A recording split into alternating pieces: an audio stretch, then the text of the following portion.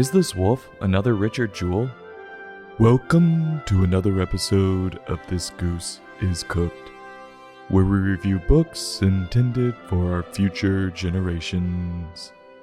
Today's book, The True Story of the Three Little Pigs, by A. Wolfe, as told to John Ciesca, illustrated by Lane Smith, published by Viking, a division of Penguin Books USA, Inc. The true story of the Three Little Pigs is, you guessed it, the tale of the three little pigs told through the wolf's eyes, and what happened that day when he went to the pigs' three different houses. Does the wolf's explanation of the events hold up? We'll find out. I believe it's only proper to tell the listeners the wolf's full name. It was Alexander T. Wolfe. He opens explaining to the reader what wolves like to eat, which is bunnies, sheep, and of course, pigs. He tells the reader he was labeled and targeted by the media as the big bad wolf, but really he had a cold and was looking for a cup of sugar. We have been seeing a lot of this lately from the media, and it would be sad if this were the case.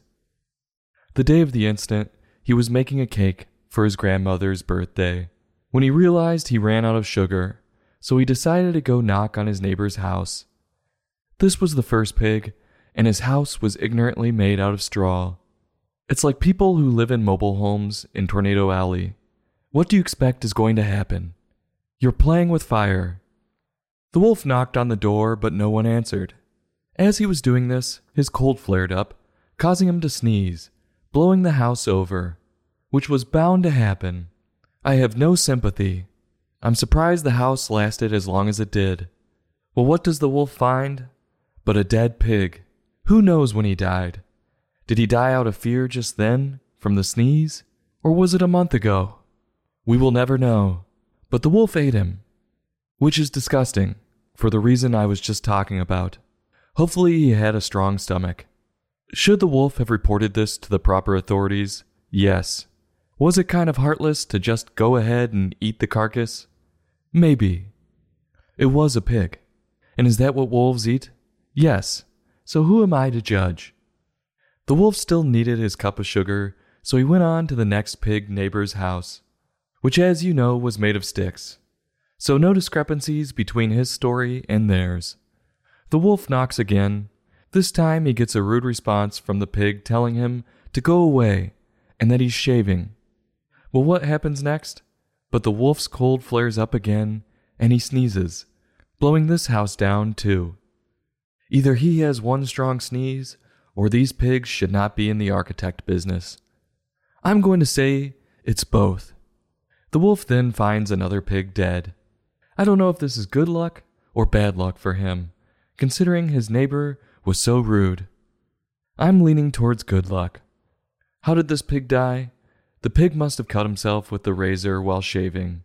You can bleed out pretty fast. Well, this dumb wolf eats another pig. How does he have room after the last one? He's packing on the calories. And again, he should have asked or told the authorities before eating. Still sugarless, he goes to the last pig's house. This time it was made of bricks. He knocks on the door and sneezes again. But he gets no, "God bless you."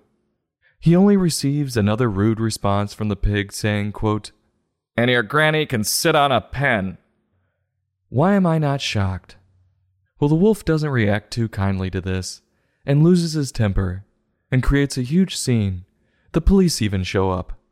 The two of these guys were in the wrong, and should have just walked away, instead of making a scene like a bunch of hillbillies at an NFL tailgate. It looked like an episode of Cops, or Dog the Bounty Hunter. The wolf gets arrested, and the media, not liking the true series of events, fabricates the story to make the wolf seem worse than he was, and labels him the Big Bad Wolf. And the wolf states, I quote, "The real story. I was framed." Was the wolf Richard Jewell and completely framed? No. His eating dead pigs and acting a fool at the third house cost him. But should he be locked up for double murder? Absolutely not. The biggest loser in this whole story was Granny, who can't see her grandson. And the story ends with him begging for sugar from his jail cell.